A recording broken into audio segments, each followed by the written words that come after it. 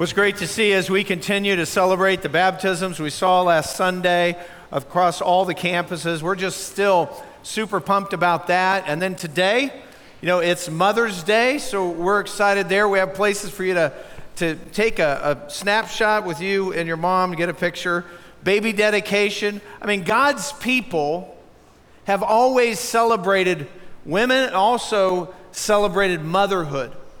It's always been that way. As a matter of fact, 3,000 years ago, in Proverbs 31, a godly woman was described this way, that she was faithful in marriage, that she provided for her household, she bought real estate, helped the poor, taught wisdom and kindness. She was praised by her family. Just amazing. And then also it said that she worked hard, was productive, was not idle. And that's significant because the last several weeks we've been in a series called Don't Waste Your Work. We've been talking about work. And here's what we've learned. We learned that God created us to work, that's God's idea, that He wants us to work hard, that we should work at our job or whatever we're doing for work, whether around the house, at our job, that we should work like we're working for God, that it's an honor to Him when we work hard. We're also told about our attitude, that we should never complain about our work, that we should be joyful in what we're doing, that we should work in a way that our hard work would cause other people to wonder what's going on, and eventually we'll be able to point them to our Savior. Just by having a good testimony, a good reputation when it comes to work. And so today we're going to switch it up. We've been talking about work for 3 weeks prior to this. And today, are you ready for more work? Okay, well, I have something better for you. Today we're talking about rest. How does that sound? All right, we're going to shift it up. We're going to talk about rest because when God talks about work, He also talks about rest. And I got to tell you, our culture, I don't think, rests very well. I believe what's happened is just with the changes in technology and the way we live our lives today, that we tend to be busy all the time. We've always got something going on. It's not necessarily work, and a lot of times it's not working hard for sure. But it's just things that have to be done. We're always busy. We never really stop, and we never really rest. I believe what's happened to us is that we kind of work somewhat, usually not real hard, but we kind of work 7 days a week, and we never stop for one. But God's telling us something different. Work hard for 6 days a week, whether it's at work or what you need to do around your house. Work hard 6 days a week, but then rest 1 day. Work hard for 6, not kinda, and then rest 1. And I believe because we don't do that, it's increased anxiety and depression and stress and burnout, and some of that burnout is at work. So where are we getting all this? Well, right back to creation, God has given us this standard. We find it in Genesis chapter 2, second chapter in the Bible. Here's what it says. And this is right after God created the heavens and the earth. Thus the heavens and the earth were completed, and all their hosts. By the seventh day, God completed His work which He had done, and He rested on the seventh day from all His work which He had done. Then God blessed the seventh day and sanctified it, because in it He rested from all His work which God had created and made. So this is really interesting in the aspect of, could God have created everything in 1 day? Yeah, but He didn't. He did it in 6 days. And then after 6 days of creation, is God just worn out? He's just like really exhausted and He can't do anymore. Is that how God is? No. God is teaching us a pattern here through creation, 6 days of work, and then one day to stop and sort of rest and refocus. And he creates this rhythm for rest. We work hard 6 days, we stop, we rest, we refocus on God, we stop counting minutes. We talked about that. And then here's what happens next. Centuries after creation, which is all through what we call the patriarchs, Adam, Isaac, Joseph, all this stuff. Finally, after the people are down in Egypt, God sends a deliverer, Moses. Moses delivers them, and then he receives the law. And then the law has something a little different. It defines the Sabbath in a specific way. And here's what it says in Exodus 20, verse 8. Remember the Sabbath day to keep it holy. 6 days you shall labor and do all your work. But the seventh day is a Sabbath of the Lord your God. In it you shall not do any work, you or your son or your daughter or your male or your female servant or your cattle or your sojourner who stays with you. Notice the dignity here. He's saying nobody works. Not you, not anyone in your family, your wife, your kids, not your servants, not somebody that's staying with you as they're traveling through, not even your animals. Nobody works, is what he's saying. And there's two parts to this, of course. He starts by saying, hey, we should work for 6 days before he gets to that resting on the seventh. So that's the first part, working for 6. We've been talking about that. But now the second part is that we should rest. And when we think about rest, I really want to break that down to 4 questions that we could ask about rest today. And here's the first one. What is rest? I know that's a weird question, but I mean, what is rest biblically? Because what happened in Exodus seems a little bit different maybe than what happened in Genesis. What is rest? And in Jesus' time, rest was the Sabbath. Actually, the word Sabbath means to rest or to cease, talking about work. And the Israelites were to stop working and rest one day in 7 to focus their attention on God. But here's what happened. Over the next 15 centuries from when Moses received the law, 1,500 years later when Jesus is on the scene, the religious leaders had piled up a bunch of rules onto this 4th commandment to keep the Sabbath and made it just extremely difficult. They just piled on a ton of restrictions about what you could and you couldn't do on Saturday. And these restrictions made the Sabbath, which is the 7th day Saturday, made it an overpowering burden to try to keep. As a matter of fact, Jews have a commentary on the law called the Talmud.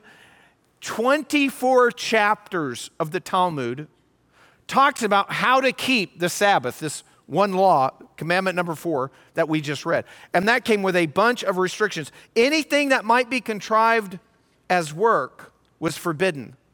For example, scribes, their trade, they write for a living, they couldn't carry their pen with them on the Sabbath day. Tailors who sewed couldn't carry a needle on the Sabbath. That was seen as like a temptation to work. Carrying anything heavier than a dried fig was forbidden. You know how heavy a dried fig is? I don't, but it can't be much. I mean, it's not much, right? It's like a feather, dried fig. And other activities that were banned included all kinds of stuff. It could go on and on. Washing, shearing, tying a knot or untying a knot, planting, plowing, reaping, separating or selecting, binding, threshing, grinding flour, kneading dough, hunting a deer, preparing its meat. All that stuff forbidden on the Sabbath day. For example, you can't burn anything on the Sabbath day. So, and by the way, these rules are still kept by Orthodox Jews today. So for example, on Saturday, can't strike a match. On Saturday, you can't turn on a light that has a filament that gets heated in order to glow, to make light. You can't turn on a light switch because that's burning. By the way, you can't extinguish a fire either. It's all these restrictions are what Orthodox Jews keep today. You can't throw a toothpick into a fire. You can't put a fire out. I mean, it just goes on and on and on. Now, Orthodox Jews today also observe kind of an interesting rule about the Sabbath is that you cannot travel more than 1,000 yards from your home.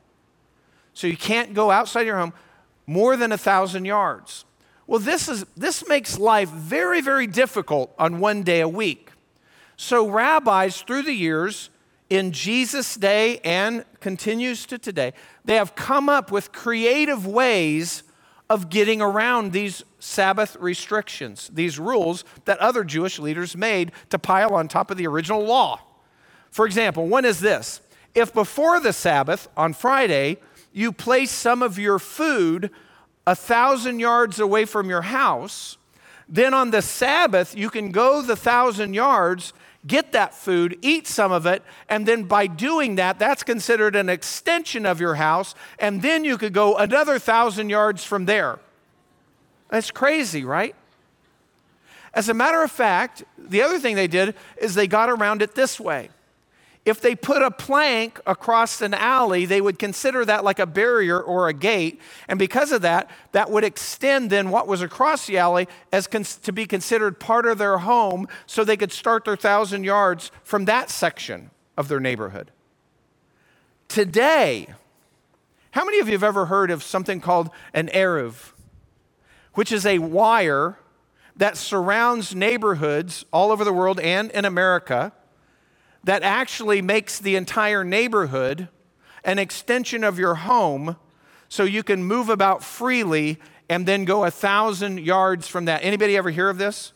For example, in America, most of Manhattan has a thin wire around on the telephone poles, a thin wire that goes around that part of the city, and then that allows all the Jewish communities to consider that entire neighborhood for a few miles. That's all can be considered part of their home as far as Sabbath day restrictions, and so they can move about freely. As a matter of fact, as I was studying this out this week, I ran across a video which is just a local random newscast, but they're talking about an eruv, and I want him to explain it to you. Isn't that amazing? You see what's happening? They've come up with these creative ways to get beyond the traditions that should have never been put on the law, but that were added to the law by Jewish people in years past. And so now, but they were doing this back in Jesus' time. As a matter of fact, we're going to look at a passage in Mark chapter 2 where Jesus has a confrontation with the Pharisees because of this kind of thing. All these rules that they piled on to the Sabbath day. Mark chapter 2. Let's turn there and we'll check this out. It says this beginning in verse 23. And it happened that talking about Jesus, and it happened that he was passing through the grain fields on the Sabbath. And his disciples began to make their way along while picking the heads of grain. The Pharisees were saying to him, "Look, why are they doing what is not lawful on the Sabbath?" So they confront Jesus. You get the picture? Now, back in ancient times in Palestine, there were some roads, but not a lot of roads. Most of the villages were just connected by a path. The paths went through fields, and it was actually allowable, according to the law, to sort of eat off the fields as you were walking. That was permissible in the law, even though somebody else owned the field. Now, what wasn't permissible is you couldn't bring a sickle along and start harvesting as you went. You couldn't do that. Or you couldn't start piling it into a bag so you could have it for later. But just for your own needs as you're traveling, that was permissible in Jewish law. And so they're doing that. But they're doing it on a Sabbath day. And so these Pharisees are watching them, and then they're realizing, hey, and they're looking for a way to accuse him, and they say, "Look, your disciples are eating grain." Here's what they're doing. They're walking along, say it's wheat and it's ripened. They grab the top of the wheat, they pull it, strip it off of the stalk, and then they rub it in their hands. That just leaves the kernels, and then they pop it in their mouth. It's, just raw wheat, and that's what they did for a snack because they were hungry. And so they're doing this, permissible, but because it's on a Sabbath, the Pharisees are saying, look what you're doing. You're harvesting. You're threshing. You're breaking all these commands that we, by our tradition, has put on top of the biblical law. And so that sets up a confrontation that they have with Jesus. And so then here's Jesus' response to them, verse 27. Jesus said to them, the Sabbath was made for man and not man for the Sabbath. This is very interesting. The Sabbath was made for man, not man for the Sabbath.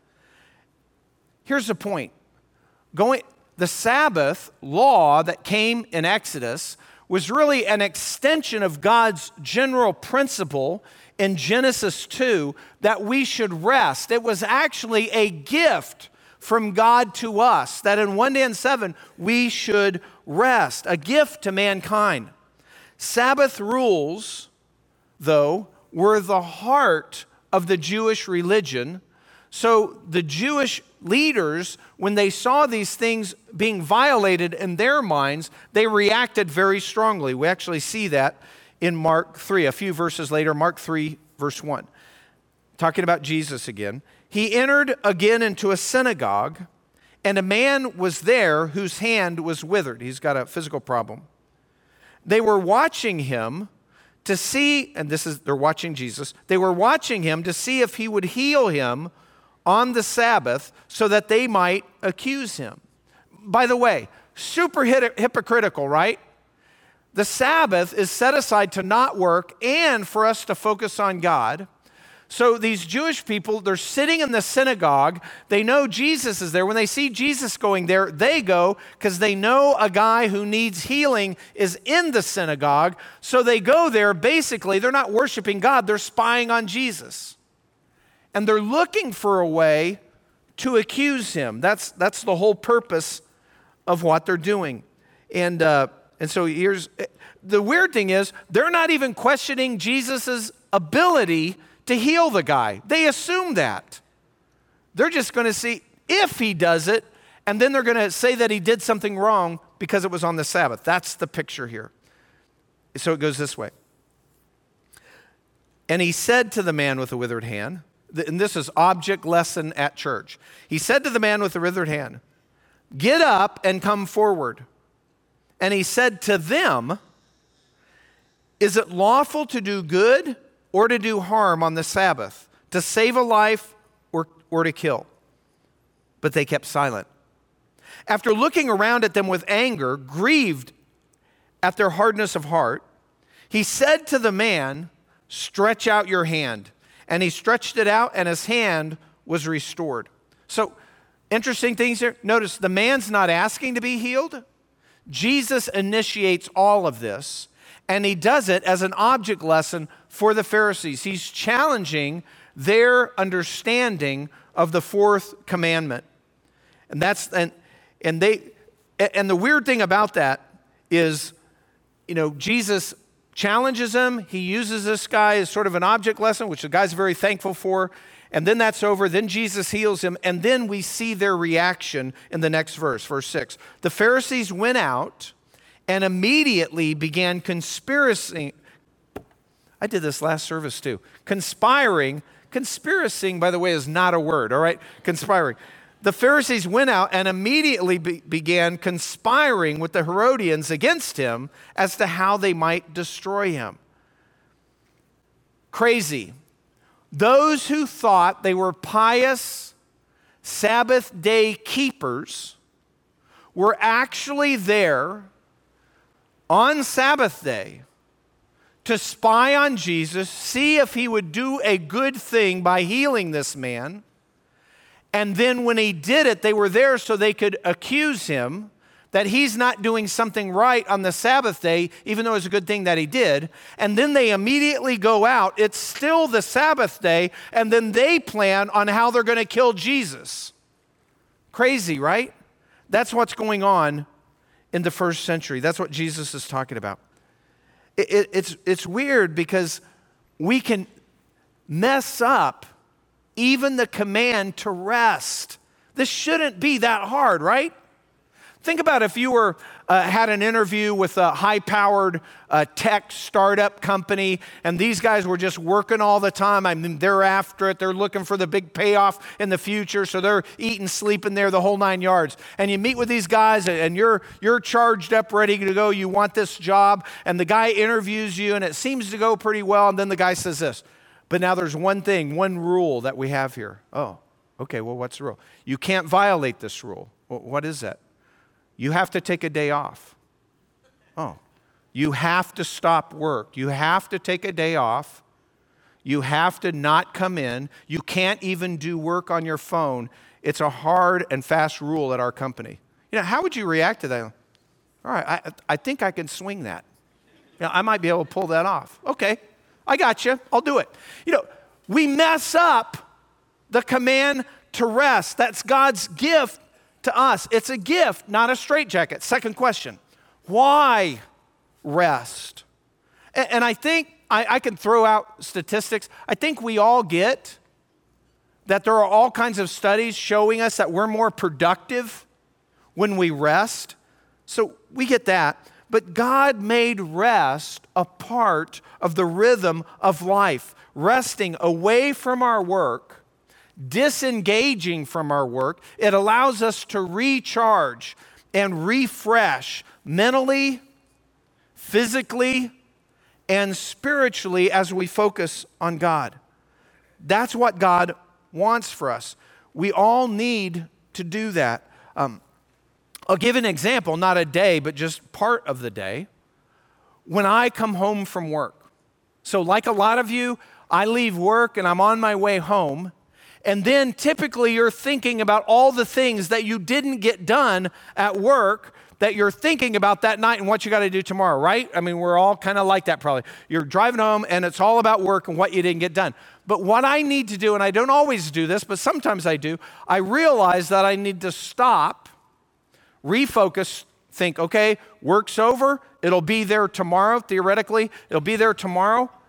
And right now, I need to focus on Pam because she's been working all day. So I need to focus. I'm going to re-engage with Pam in our home life, and I want to stop thinking about work, start thinking about Pam, what's going on in her life, what she's been doing all day, so we could connect. But you have to intentionally do that, right? That's the way God wants us to do on Saturday, on one day a week. We'll get to that. It's rest is a time where we reflect on the goodness of God's creation. Without rest, we break down. Rest was designed by God to relieve us of our daily labor. The Sabbath was made for man, not man for the Sabbath. So God gave us 1 day in 7 to rest. It's a gift so that we could be refreshed. Now, there's another question that we should probably cover because already some of you are probably thinking it, and that is when to rest, because you're noticing, hold it, this is all talking about Saturday, but we're here in church on Sunday. What's the difference between Saturday and Sunday, and how does that play into this? Well, Christians worship on Sunday rather than Saturday, and Jewish Christians started worshiping on Sunday rather than Saturday because they recognized that Jesus had fulfilled completely the Sabbath law requirements. And so there's a bunch of things we could, it started with the resurrection. Jesus rose on Sunday, and then he met with his disciples later that day. Jesus then didn't meet with his disciples again until a week later on Sunday.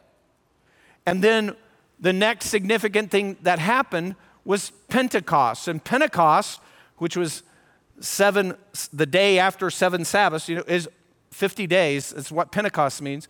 That happened on a Sunday. The Pentecost was on Sunday. And then Luke tells us as the church started meeting, because Pentecost launched the church, after the church started meeting, the people met daily, but then they started meeting especially on Sunday.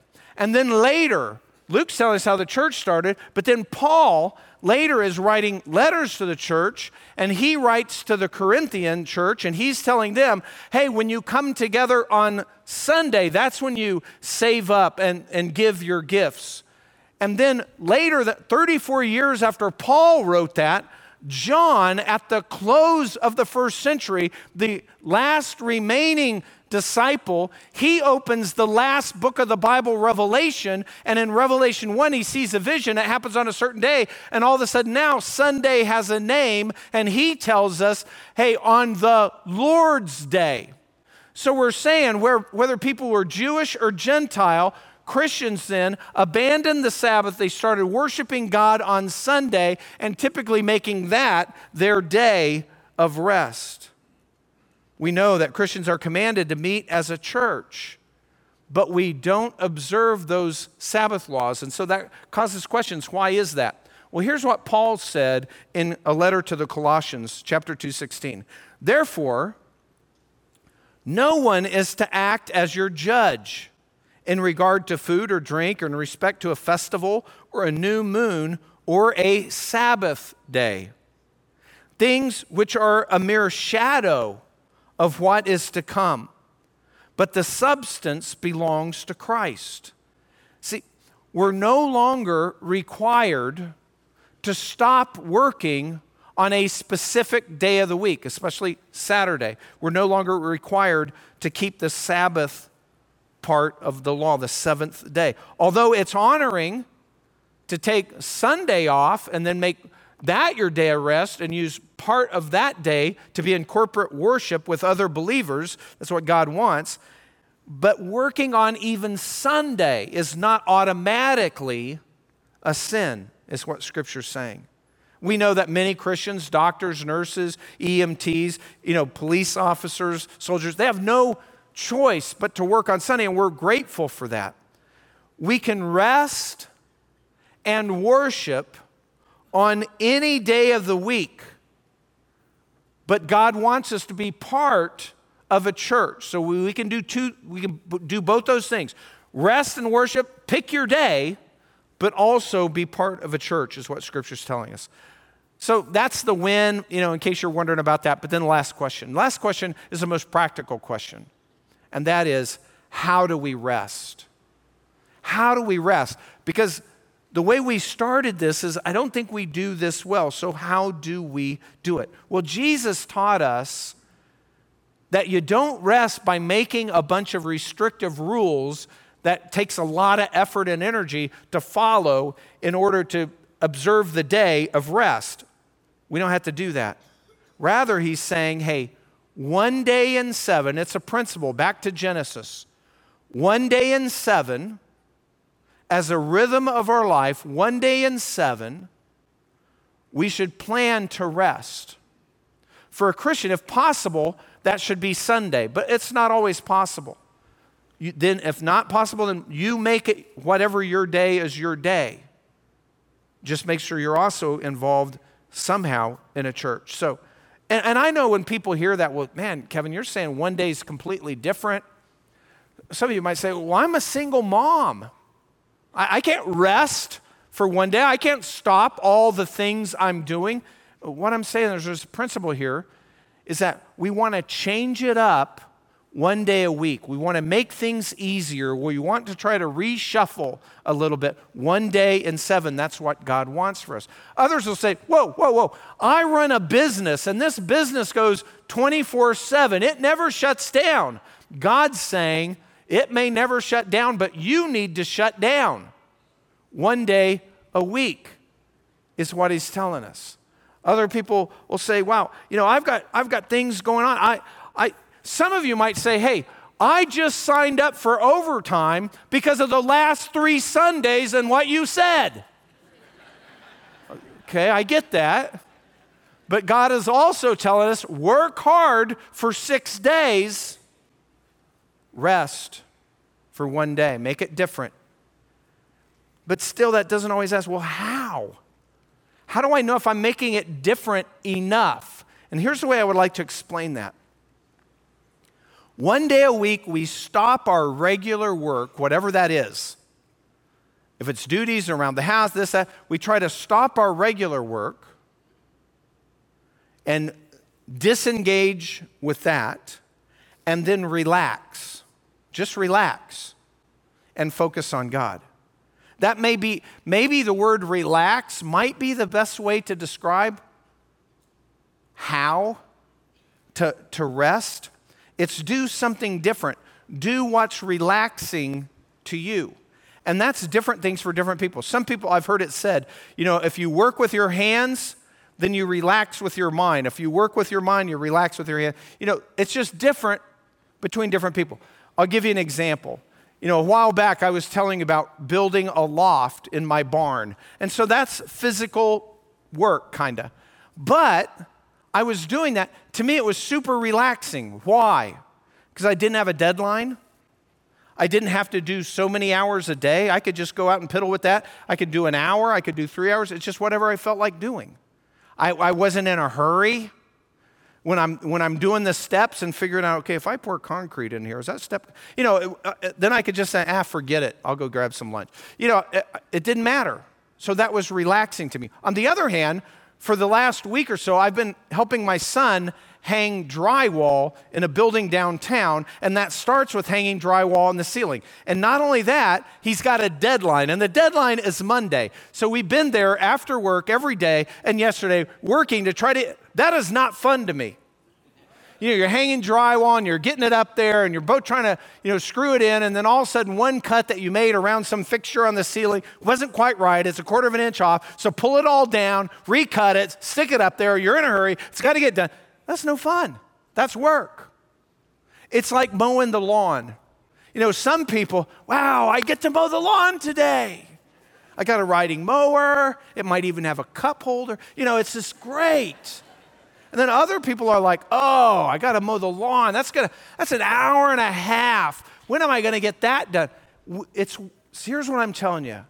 Stop your regular work and then relax and do something that you enjoy.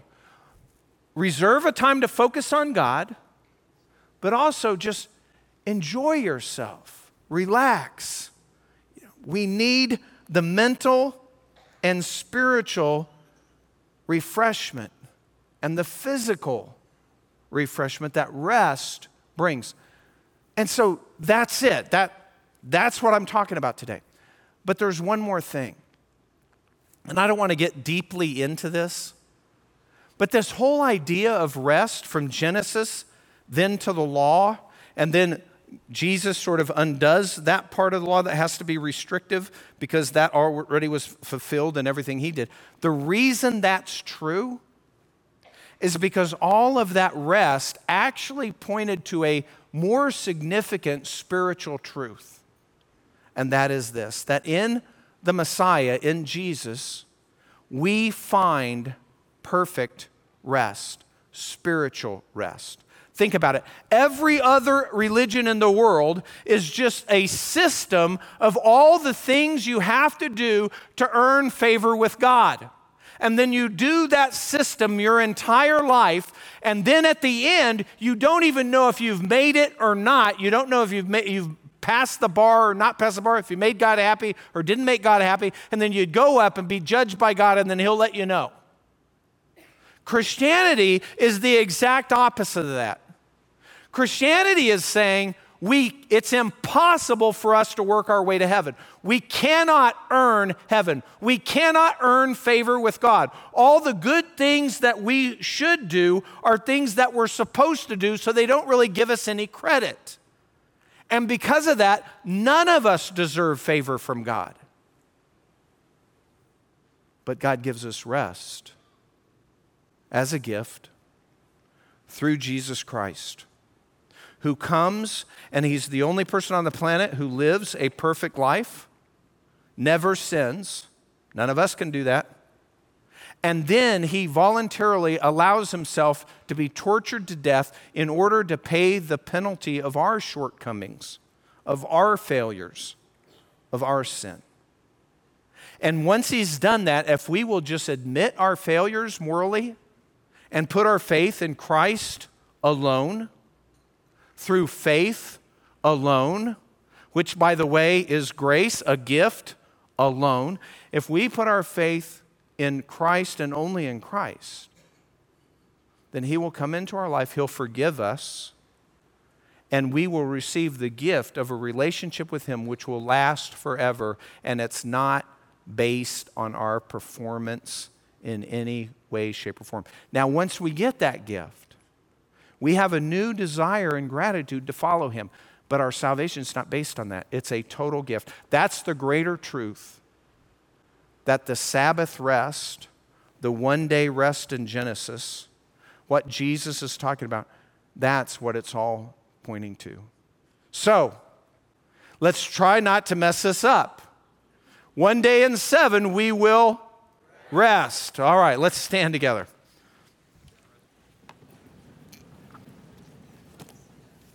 Father God in heaven, we know, Lord, that You have given us a way to live our lives and that we just follow Your plan, that we'll be better off. We know that if we take this day of rest that You've been telling us about since creation, we know that we'll be more productive. We know that we'll be more refreshed. We'll know that we'll be able to better produce. We know that we'll be a better light to others at work.